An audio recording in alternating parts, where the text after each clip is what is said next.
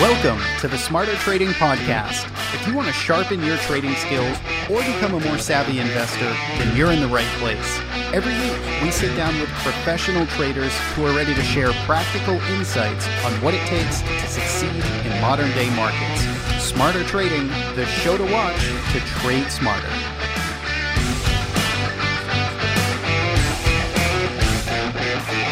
Evan Medeiros is the founder and CEO of The Trade Risk. All opinions expressed by guests are solely their own opinions and do not reflect the opinion of Evan or The Trade Risk. This podcast is for informational purposes only and should not be relied upon as the basis for investment decisions. Evan and guests may maintain positions in securities discussed in this podcast. Welcome back, everyone, to Smarter Trading. I'm your host, Evan Medeiros, and today I am joined by Anne-Marie Baiynd. Anne-Marie is the president and CEO of thetradingbook.com and has been trading since 2005. Her trading strategies are based on technical support and resistance levels with special attention given to trader psychology at key market inflection points. She is a regular contributor to StockTwits and Benzinga and is active across social media. Anne-Marie, welcome to the show. Thank you for having me, Evan. It's good to see you after a year of being at home. Yeah. What a year it's been, and we've met a few times in person. And what I love about you is you're always so smiley and positive, and it is always such a pickup at sometimes some quiet events. So I appreciate your energy when we meet in person. And I also have to say that you know how to fill a presentation room. So you're going to have to give me your secrets. I don't know if you're bringing snacks or something for, put it in the corner, because my rooms do not look like your rooms when we give presentations. So I appreciate that greatly. That is awesome. I did have one session that I did once where a guy came in and he was late from lunch and he brought in a tuna salad sandwich and said right on the floor in the middle of everything because there were no seats left. Oh, man. No. Yeah. Anyways. That's funny.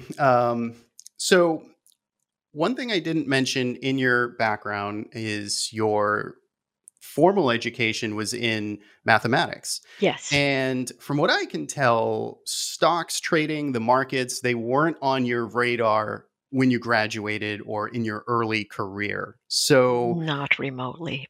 Take us back into sort of how you transitioned. What was the flipping point from corporate to finance? Yeah. So, as a neuroscience researcher, which is what I started off as when I got out of school, it was very hard to make a living. It was just, grinding out work with very egotistical brain surgeons. And it was just really unfulfilling work. Loved the work, didn't like the people around the work.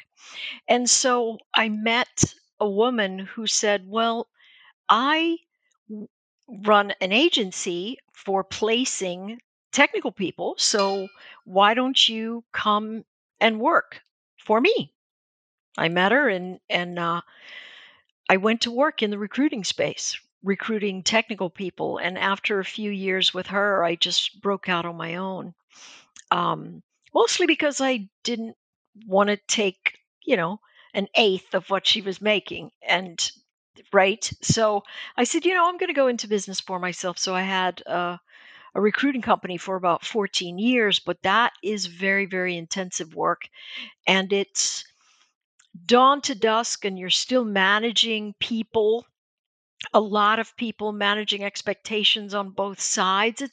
It's difficult work, especially if you run both sides of the house and you are responsible for, a lot of the revenue generation. And so I said, I'm tired of this. And I was in a good enough place to go, I can push this off and sell it and take what I have and do something totally different. And so for about 15 years, I'd been studying the psychology of how people make decisions because there I was on the phone with them going, no, listen, here's what you have to think about. You have to think about X, Y, and Z. And so I learned about how people were making decisions, where they were fearful about things. And then I had all this mathematics background. And I took some of my employees to an event, and it was one of those Success Magazine events. Hmm. And a guy was up there talking about technical analysis, and he made it look so simple. I was like, how hard can this be? Come on. Right.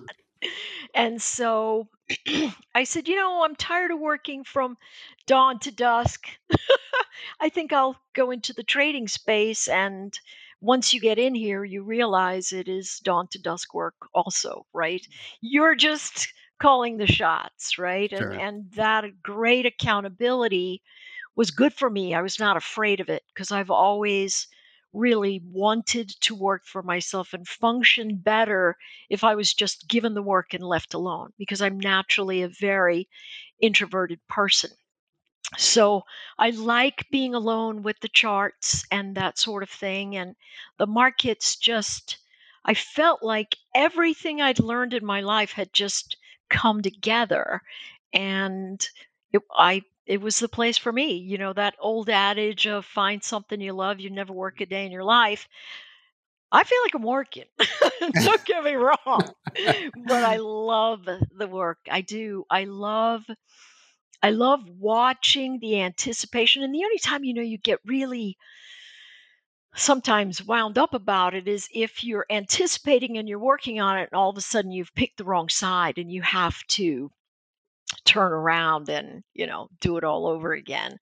And so that big thing about the biggest thing that I learned was managing the risk because I have no idea where the markets are going, but I can say this is where I stop.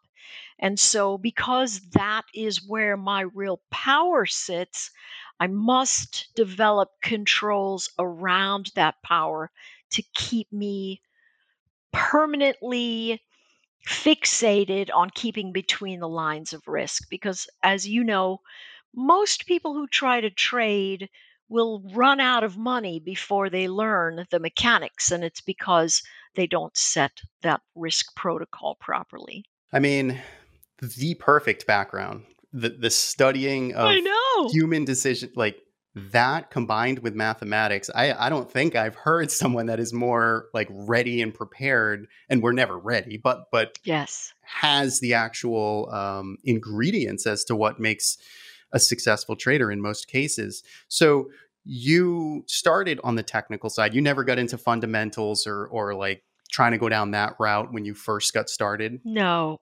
I didn't. First of all, I never liked that part of everything. Yeah, So no, I wanted to see what people were doing, and I could tell what they were doing by staring at the charts. I couldn't really tell what was going to happen by reading the fundamentals. It never made sense to me about price to book because I could never go, all right, as a mathematician and a statistician, I'm looking for correlation, not causation, but correlation, and I could never see those tight correlation events working for me. that makes sense.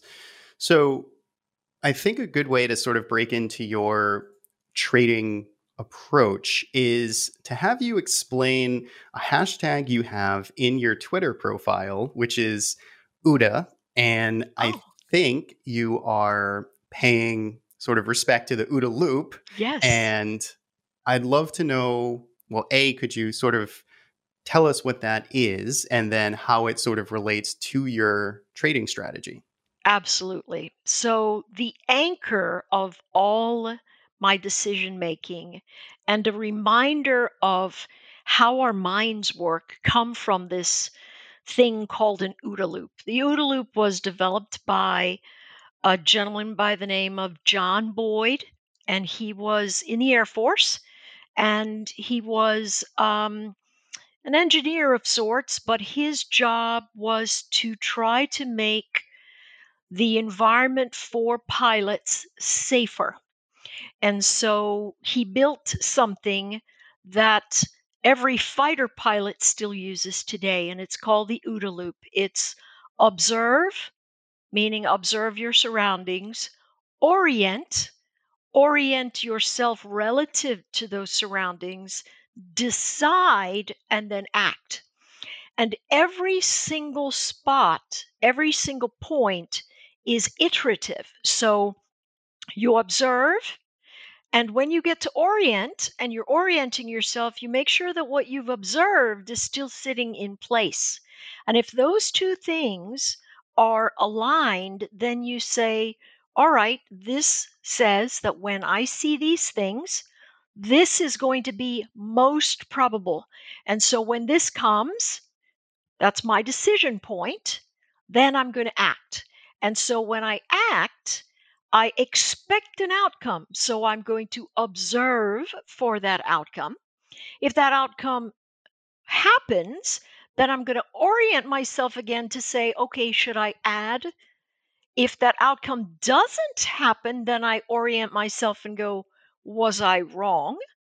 And then I go back to acting after I've decided from those observations. So, what we have a tendency to do as traders is observe and act. We don't orient ourselves. I hear things like this all the time. Oh, it's lost the 50. I've got to go short. Right. What? Statistically speaking, most of the time, if you lose a 50 simple moving average, the very next line afterwards is a bounce. And so people pick the wrong thing because they're not looking for signal. They're actually listening to general heuristics, right? It's, ooh, what does somebody say about that? And what does somebody say about this? And because everybody wants the holy grail, just tell me one thing. Just tell me where to buy. Mhm. Just tell me where to sell. And if it were that easy, Right. it wouldn't look like this kind of triangle with a lot of us on the bottom and only a teeny tiny few on the top, right? And so this notion of learning to realize that you're in a kayak in rapids and understanding directional flow makes all the difference in the world. Many times we look at things and we go, oh, I've missed this move. I just have to look for the reverse. And that kills a person anyway. And so this OODA loop tells us, wait a second. If this is what you're going to do, you observe and then you orient. If you see a break of the 50, but that 50 is an upward moving average, they're going to buy it. They're going to buy it. They're going to come in and go, ooh, that's value. I'm going to buy it. And so you're going to sit on the wrong side of the trade if you think those sorts of things. And so this orientation event of how does the market feel? How do participants feel about this price? And you can really tell that by just taking some time and looking at the candlesticks. And what a lot of us do is we're the hair trigger on the mouse, and then we get in and go, oh, wait, I think that's the wrong way. Such good advice. It's just so applicable. I mean, you could build this trading strategy system just using that. Absolutely. You can see that is the ingredients. And that's probably the proper way to do it because, like you say, there are so many heuristics. And this is another side tangent, but like I had this thought where we have so many cliches in the trading community that are just flat out wrong, or they just deserve a lot more context. Golden crosses, losing the 50 SMA, Yes. and a new trader, unfortunately, is going to quickly gravitate to those types of things because they're so neat and packaged. Yes. And they're like, ooh, that sounds good. But then, as you know, and I tried those things, and you realize, okay, that didn't work, or I'm breaking even at best, or something like that. Right. So I think that's super important. So you trade futures primarily. Mm-hmm. Do you trade stocks or? I do, but on a swing. right? Yes. I do stocks and options on swing That makes trades. sense. So Hmm. intraday futures, swing Yes. trading, sort of the stocks and options. Hmm. Okay. Now, in terms of futures, are you treating those markets the same? Because I imagine you're going out into commodities as well. And does, corn behave similar? Can you Yeah. apply your strategy? Everything. That's the great thing because the common denominator is the human carbon, right? Whether we are programming the algorithms or sitting there live because we have a feel for it, because we all have the same DNA in terms of the fear of loss, the fear of missing out, um, all of those things, they look exactly the same on the charts. The things that make instruments individual is that many times we like to revisit the same places, same price points. And so that will divide things a little bit, but a simple review of a weekly or a monthly chart will tell you. And it's always, if you were to say, "Hey, what's your secret sauce?" I would say, one, I always know the maximum amount I'm going to lose. And two, I'm always conscious of what kind of battle is currently being waged and whether it's worthwhile for me to get involved at that price point. And so I'll just wait. A lot of times that annoys a lot of people that are saying, "Hey, what do you do there?" Waiting is just an anchor of my work during the day. Do I want to participate at this price level? No, because big money is not there. So I'm going to wait for big money to send price to where it was the last time, and then I'll participate there. And those sorts of things really, I think, for a trader to say, "How do I get good?" Realize that it's not the best time every time. And some environments are better than others. And the market is essentially a long vehicle. We don't invest in companies because we hope they go broke. We don't buy an initial offering because we think it's going to get delisted. We Everything in the market is, I'm going to invest so I have money when I retire. I'm going to invest so that I can make a solid return over the next week, month, year. And knowing that the market is essentially long, it tells you there are places where patient people are going to always be waiting for value.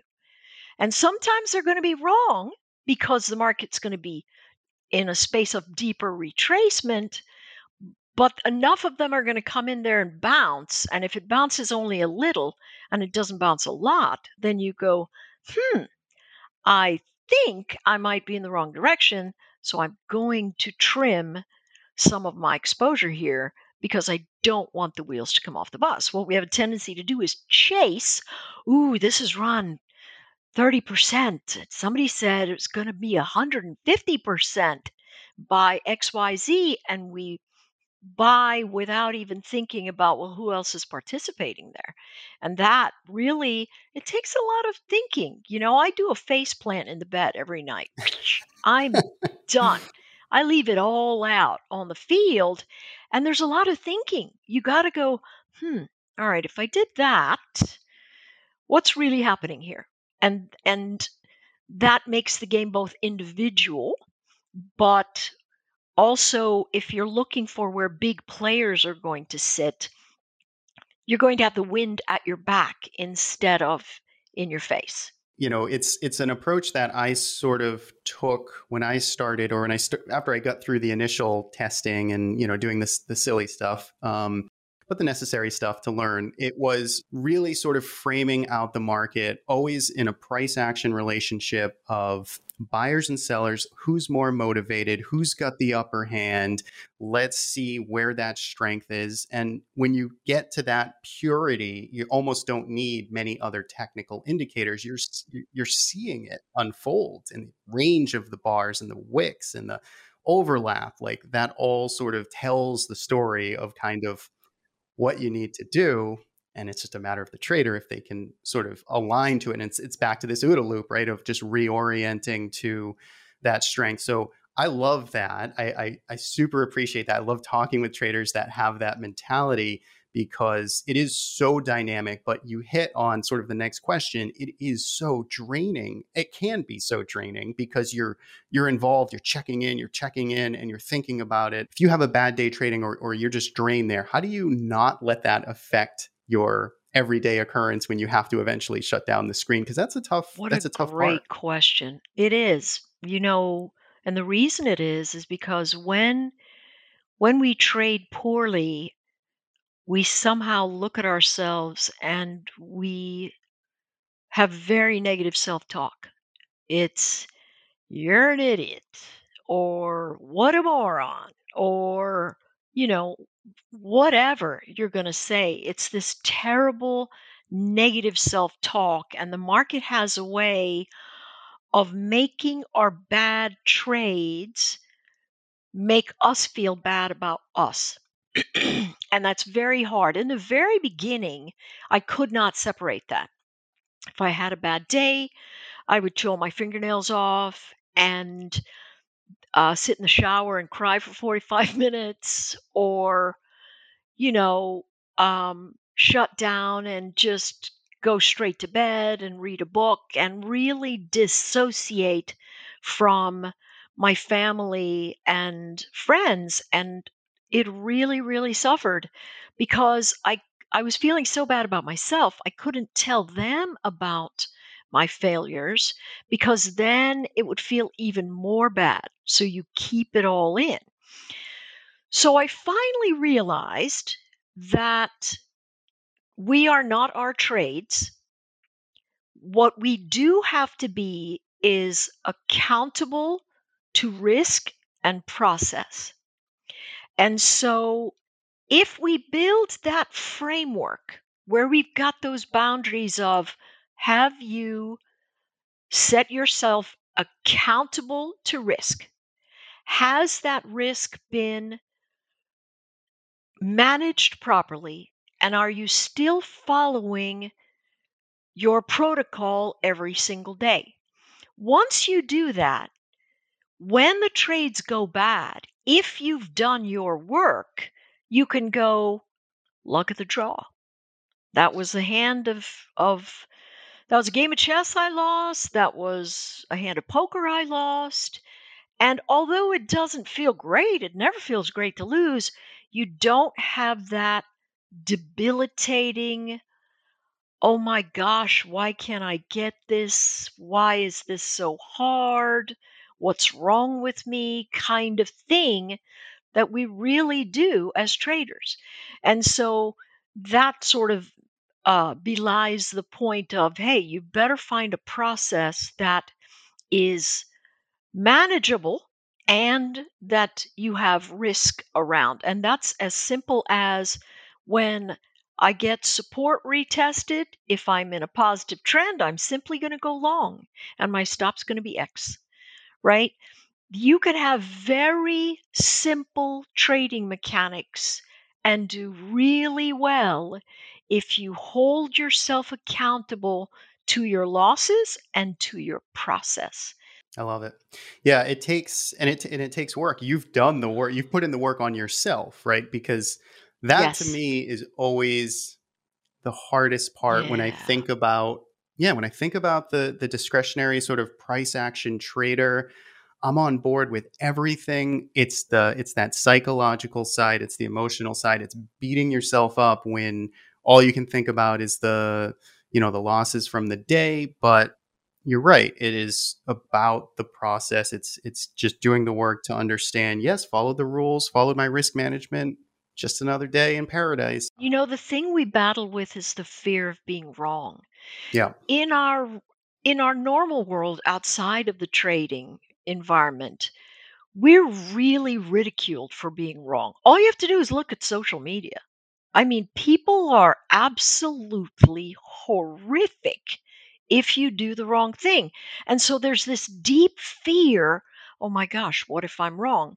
And the answer, if you've got a structure, is then I lose X. And it stops being, well, then I'm a loser. Or then I'm going to, you really have to build the playground that you're playing in, or it's, going to be a house of horrors. It truly will be, right? And if you damage your emotional capital, physical capital, easy to rebuild. Emotional capital, because once you have a deep drawdown, that fear of, oh my gosh, is that going to happen to me again? Am I going to do that again?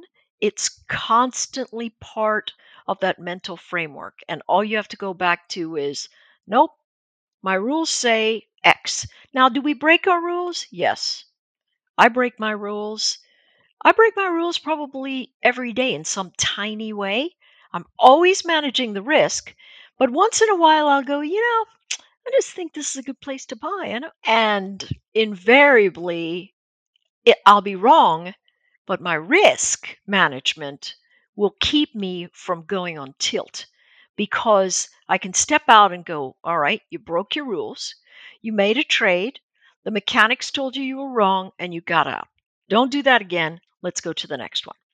And I mean, you have a quote, I think, that you've said, or it's on your site: our minds are not made to trade, they must be trained to trade. And this sort of fits very nicely into that, is that it does take work, and especially, and it goes ties into your background too, because it can be good and bad with the math background, because math is about exactness and being specific, right? And markets are anything but that, because they ebb and flow so much. That's why it was so bad my first few years. It makes Yeah. sense. I mean, it's a tough, yeah. Not many professions you're slammed with being wrong, repeatedly by doing the right thing, and it's a tough transition. And being comfortable without knowing that there are things that you don't know, but you still have to act. Yeah, that's a good one too. Yeah. Yeah. Um, so if we circle back to the strategy side, do you consider yourself a bottoms up trader, or are you looking at things top down, market first before individuals? Okay, so by top down, do you Mhm. mean big picture and then dig deep? So yeah, and I think this would apply, I guess, more to the stock side on the swing. But are you Hmm. someone that says, okay, the S&P, Dow, Russell, they all look good. Market Yeah. breadth, it looks good. Long term looks good. Now I can go down to individual stocks, or are you just saying, hey, this Lulu, lemon Yeah. stock, this thing's So, awesome. I don't care what the market's doing. right. So, what I'll do is I'll start looking at a stock and I'll say, listen, this looks great, but we need to wait until people are trying to fall over to get out. And then we're going to watch it fall into a deep support area and we're going to start buying. Hmm. And so that means we have to wait, right? One of my favorite things to do is wait for a deep pullback and then sell out of the money puts way off in the future. Hmm. And so it sort of gives me the double cushion of already a higher priced put that I can sell, and I'm already at a support level. So I'm a person that often gets left out of the big runs. Does it bother me psychologically? Yes, it does. But I think to myself, would I rather be in a trade that I set up for, or wishing I was out of a trade that I didn't set up for that I'm in? The other one is a big psychological drain. And so what I will always focus on is having a little bit of dry powder. And so that, like for Riot, they're a blockchain company, right? Hmm. So we looked at them and we picked it up at $4. Great. I was like, yes. it moves to 35, which is right at the peak, and I go, let's get out of here. And then it goes to 70. So, yeah. So waiting, it's finally come back to those old areas that it was breaking out at. Old resistance becomes support. So I'm going to sort of watch it for a little bit, see how it comes in with the market being a little sideways, and then we'll start adding a few more of those out of the money puts. But that's really what I will do. I will like, I didn't even know AMC was on a Reddit board, but I went and I thought, why don't we sell some AMC puts for like $1? What? I mean, people are going to go back to the movies eventually. I mean, Right. what are all our Hollywood stars going to do? Right? They're going to force things back to the movies. And so I was just thinking, wow, that's been beat up. Let's do that. And so really that's what will the market has to make sense to me. But as I work with stocks, I also have to go, is this an event where they're throwing the baby out with the bathwater?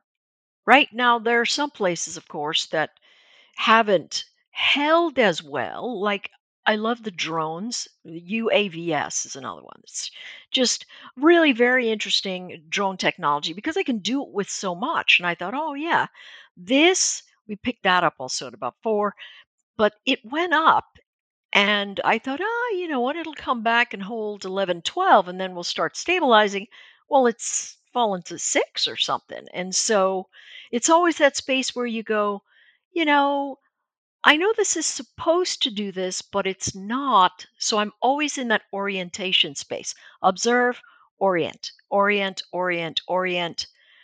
Decide whether I'm going to act or not, and then go through the loop every single day, all the different thoughts. It's such a great stabilizing thing because the markets can really put you on tilt. I don't know if you remember Jim Cramer way back in the day. He would say, you don't want to find yourself on the linoleum floor with a bottle of whiskey, right? And so I don't drink, but I just thought about that picture, and it always made me laugh when he said it a long time ago. So you really have to put those things that make you go, you know what? Today's done. I can't do anything about it. I only have tomorrow. I don't have anything left for today. It's gone. Doesn't matter how much. I ponder on it. Tomorrow's the next day. I get up and I do it again.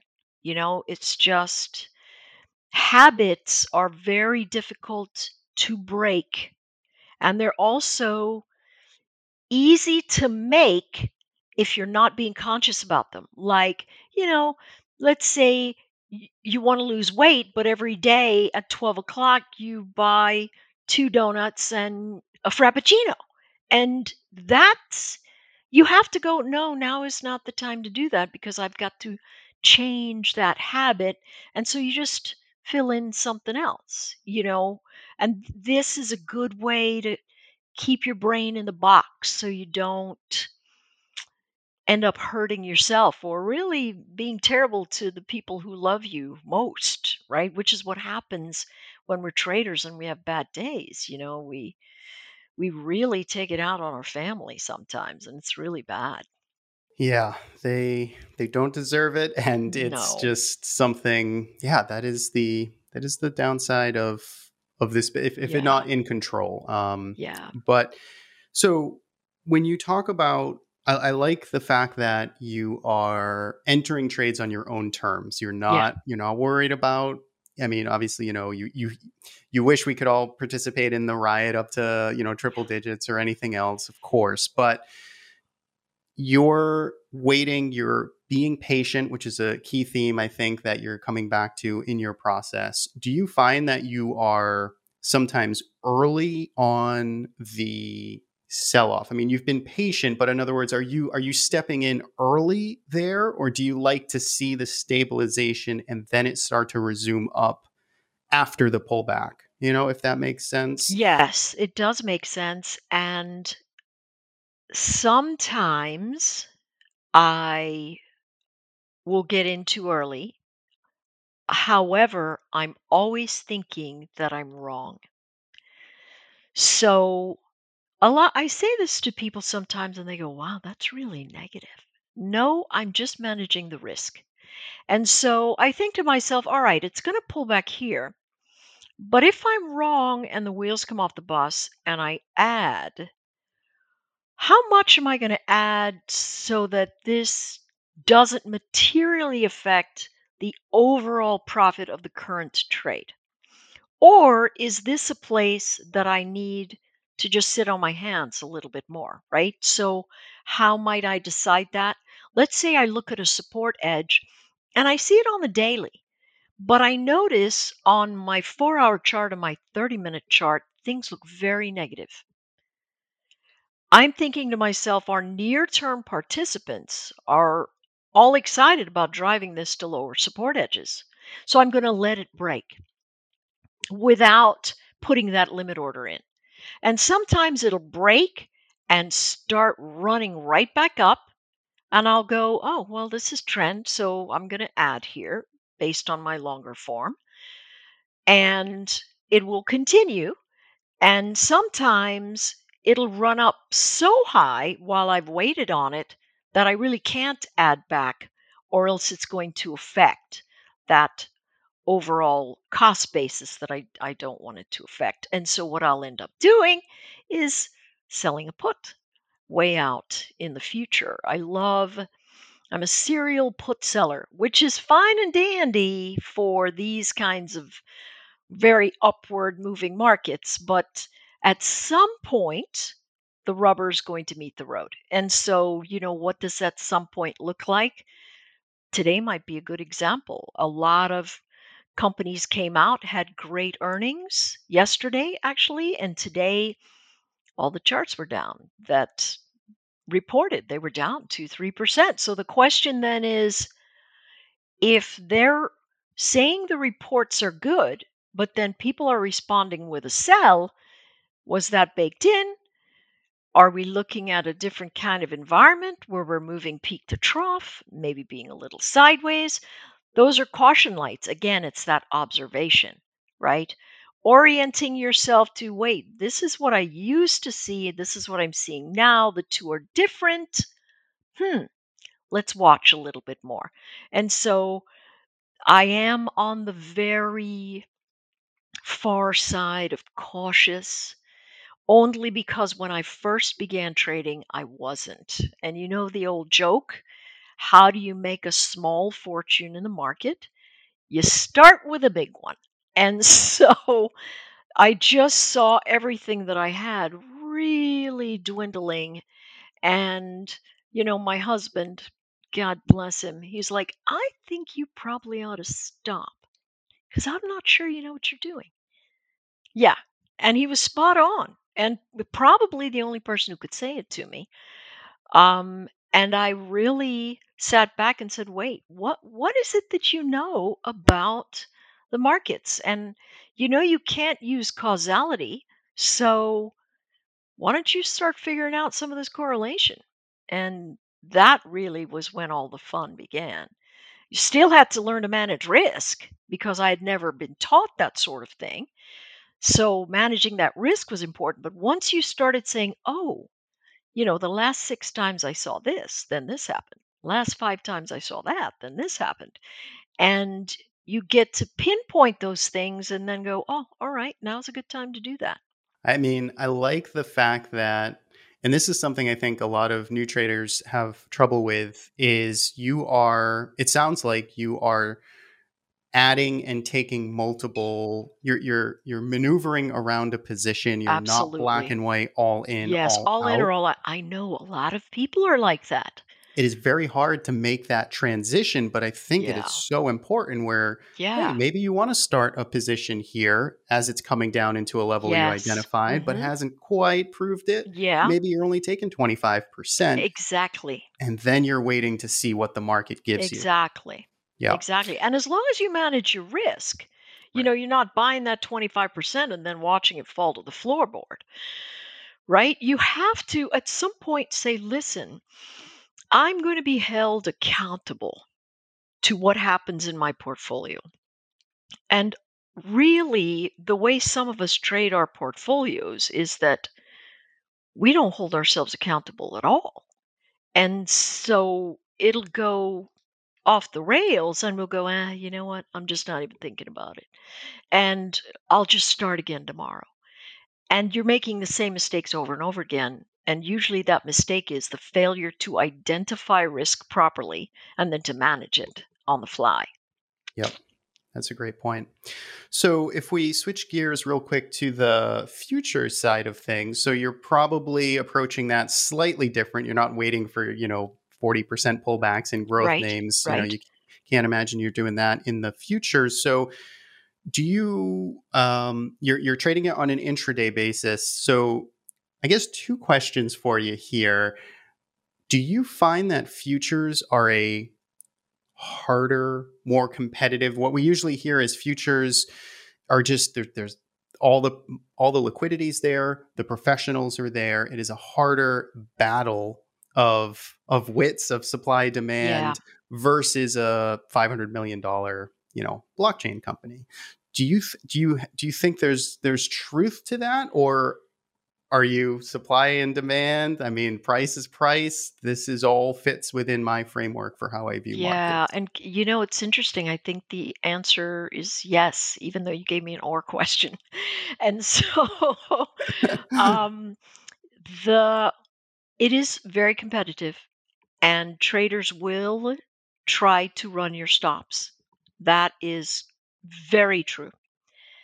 The liquidity being there ends up giving you beautiful examples of supply and demand. And watching them try to force price through places is Hmm. very interesting. So, like, for instance, if it opens up in a morning and it's gapped down and there's a gap between the 4 p.m. close and the 9:30 open, gap fillers are going to come in and they're going to try and fill those gaps. And so you can see them trying to get their footing, but if trend is against them, they're either going to fill the gap if it's a small one and then price will collapse, or they won't be able to fill the gap at all. And so if you know, hey, that's what they're going to plan, right? It's sort of like getting up at the plate. I'm a big baseball fan. Getting up at the plate and knowing that the guy that you are up against on the mound just has 3 pitches. And today he's got no command. And so the only time he's going to throw a strike after giving me 3 balls is coming straight down the middle. So I'm looking for the fastball. And so the probability of hitting becomes a lot bigger when you know what pitch is coming, right? That's why the first and second base, or that's why the second and third baseman, and they're always trying to steal what the catcher's doing, right? So that's that is something that is really, really important in the trading space. When the traders come out and they go, all right, here's our line in the sand, we know if the big traders come out and say, listen, let's buy this. If it fades, let's buy it. It doesn't matter. We're going to buy it because it's got to hold this level or it's just bounced off of this level. So you can see what the big footprints are doing if you're looking for them much better Hmm. than you might think, though it's the same in stocks. It truly is the same. I don't trade thin volume stock anyway, and I don't trade the tiny ones that can get manipulated Mhm. as well. And so I try to stay out of the place where I don't want to bump into a megalodon. That's, I think Shark Week was like 2 weeks ago. So, um, so yeah, I don't want to bump into some big shark coming after me where, I'm unawares, just, being a little sun perched Sure. swimming out there. So, yeah. Yeah, it makes sense. I mean, even like you say, with that added liquidity, when you see things like stop runs or a break of support and it suddenly rejects or like that is clues. Those are clues. Those are Yeah. footprints. You're seeing the real sort of dynamics at work there. Yeah, So yeah, very much so. Yeah. that does make quite a lot of sense. Are you, over the past year or so, is there anything that you've newly added or are thinking about in terms of your trading approach or how you frame up markets? Or are you sort of just doubling down on the classic, trader psychology and, market behavior? I would say what I love to look at, and it's not a new thing per se. It just has my level of focus. I always talk about, hey, did you notice where the week closed last week? Did you notice where it opened? Did you notice where last month closed? Mm, Did you notice where it opened? And realize that everybody putting money together in the market has an agenda. We just don't throw it out. I mean, a lot of retail traders will just go, oh, no, let's see what happens. Big money can't do that because their clients will go, you can't have any more of my money. And so they are really held to that level. And so the big thing is, can you watch and see when they say, this is the space I'm going to act? And they'll very often act as, where did the month close? We're above it? Great. Let's keep acquiring as long as we stay above. We're below it. Well, how did last week do? Let's kind of chill out for a little bit. Let's see what happens right there. If we come into last week's close, are we going to bounce there, or are we going to see more fade? And again, we have a tendency to buy or sell and ask questions later mm, when the big money manager is thinking it through. yeah. What kind of order flow should we see at this support zone? Nibble out here for a few hundred contracts, a few thousand contracts, and let's see what happens in this order flow, right? Because they're moving battleships. We're so lucky we get to be little zodiacs in and out. We can do anything we want. Somebody has 10 million shares they've decided to trim down on. You can't put them all out in the market at the same time. It's going to be bad. That gives us such a great advantage Mm, that we just need to start looking for it. And we can look for it by seeing, okay, what are they trying to do with these wicks? What are they trying to do with these edges? Are we drifting down because there's somebody very patient waiting for either the very highs because they know something's going on, or the very lows mm. because they know something's going on? So you've been trading now for, let's see, 15, 20, getting close to 20 Yeah, close to years 20 now. years. Yeah, I have a lot less hair. You've published a book, which Couple of a them.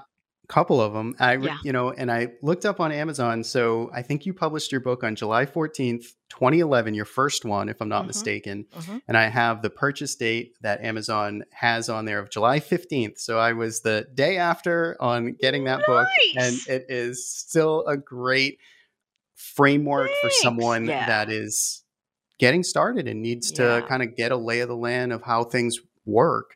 It's a Yeah. great book to jumpstart your sort of path I into this appreciate you world. saying that. So, what does, after all of that, and you speak a lot, where you are now, what does successful trading look like to you? And is it something where you're trying to still push and get more returns and improve? Are you trying to slow down and coast a little bit? Where are you, and what does successful trading look like to you? Again, another one of those or questions that has a yes on it. So am I parts of me are trying to slow down. I used to make 40, 50 trades a day. I just can't. Oh yeah. Wow. My first year, I spent $200,000 on fees. Remember when you had to pay for commissions? Oh my Oh my goodness. goodness. Yeah. Not that long Yeah. ago. And we still pay for them on the future side, but Yeah, they're not nearly as bad as they used to be. So, sure. um I do trade less. I want to try every day. I'm always making sure that my process is still clean.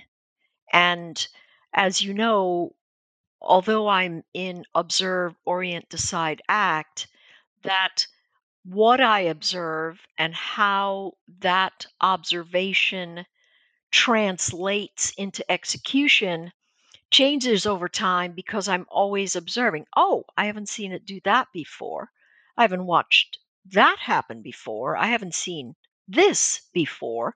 And so that sort of thing, I'm always tweaking, but keeping myself from, in the early days, what we would do is we would become these salad bar traders that we go a little bit of this and a little bit of that, and we put it in, and it's none of them work together, and it's all just a mess. And so learning that less is more every day. Even today, I go, oh, I don't need that. That's Mm. something I can consider on the weekend. But in terms of the active analysis, I don't have to worry about that. I understand what's going on right there. And so that is very comforting. And I do like slowing down. So I used to never take vacations, Mm. really, for the first 5, 6 years. I well, that's not true. Never. I would take a week here, a week there. And so this past year, I took, probably 2 months off, right? I was in Bora Bora for 3 weeks. I just had just done a lot more uh, adventure living in that space to bring myself to balance, because this is a business that, if you say the word balance, it just doesn't fit, right? It's all or none. You give it all, or you're not going to get anything that you want. It truly is like professional sports. There are things you're going to have to sacrifice to get good at the game. And if you decide it's worth it, great. If you decide it's not, great. But for me, I gave it all of that. And I'm now at the space where I can go, you know what? I can pull back a little bit. I feel guilty, but that's part of my sky cab of baggage back there. So, you know, I do like this thought of continually trying to do more with less. And the more I look at the candlesticks and the more I think about price action, the more the more I see that so much of what I used to look at is noise and not signal at all. I like it's back to the patience, it's back to the balance, taking Yeah. care of yourself. I mean, Yes. it all ties in, and it's to make it sustainable, right? Otherwise, with burnout and everything else. Is there anything we didn't get a chance to talk about? Anything else on the top of your mind, or anything else you've been working on that you want to speak to now? You know, I think what, as traders listen to this work that you're putting together for them to help them with everything, um, it's important to set realistic expectations and to realize that m- more reward always requires more risk. And risk and reward sit on a string, and you've got a little bead in the center of it. And if you move it to one side, the other side is going to handle whatever is left there. So you want a lot of risk, you can get a lot of reward and a lot of pain. So thinking about it like that and realizing that the trading game is a marathon. Take a look at all the graybeards out there that we watch on television. A lot of them have hit rates of like 50%, 56%, but they've been doing it for 50 years, for heaven's sakes.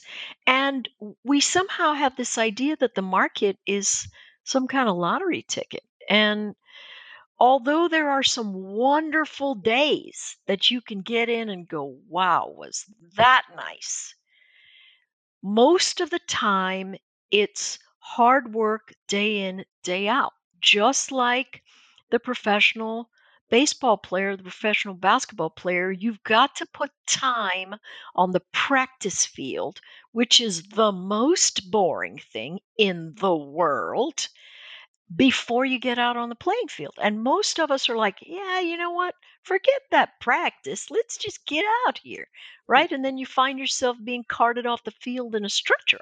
So, right, metaphorically speaking, of course, but it's the same sort of thing. And so, newer traders, listen, manage your risk so that you can learn over the long haul and realize that there are some places you're going to have some amazing runs.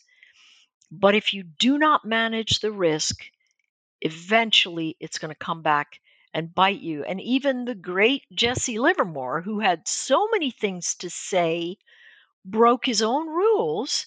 And it's why he ended up taking his own life. And how dreadful is that?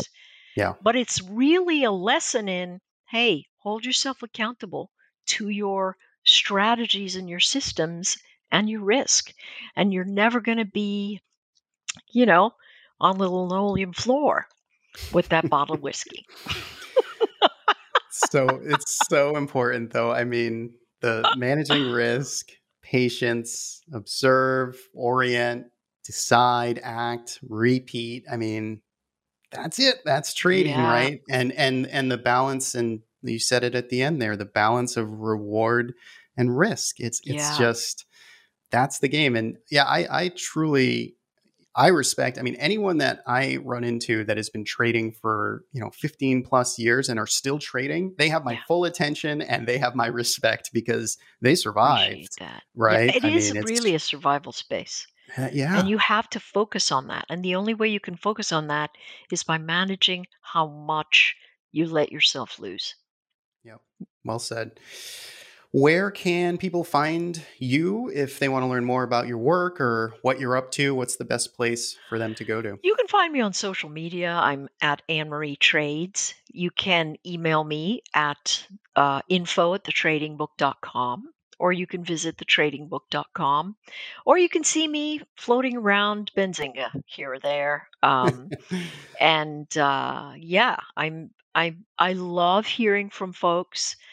Um, I try not to share platitudes. Mhm. Um, and I really try to give straight direction in terms of, here's what I would say about that. But trading's an individual game.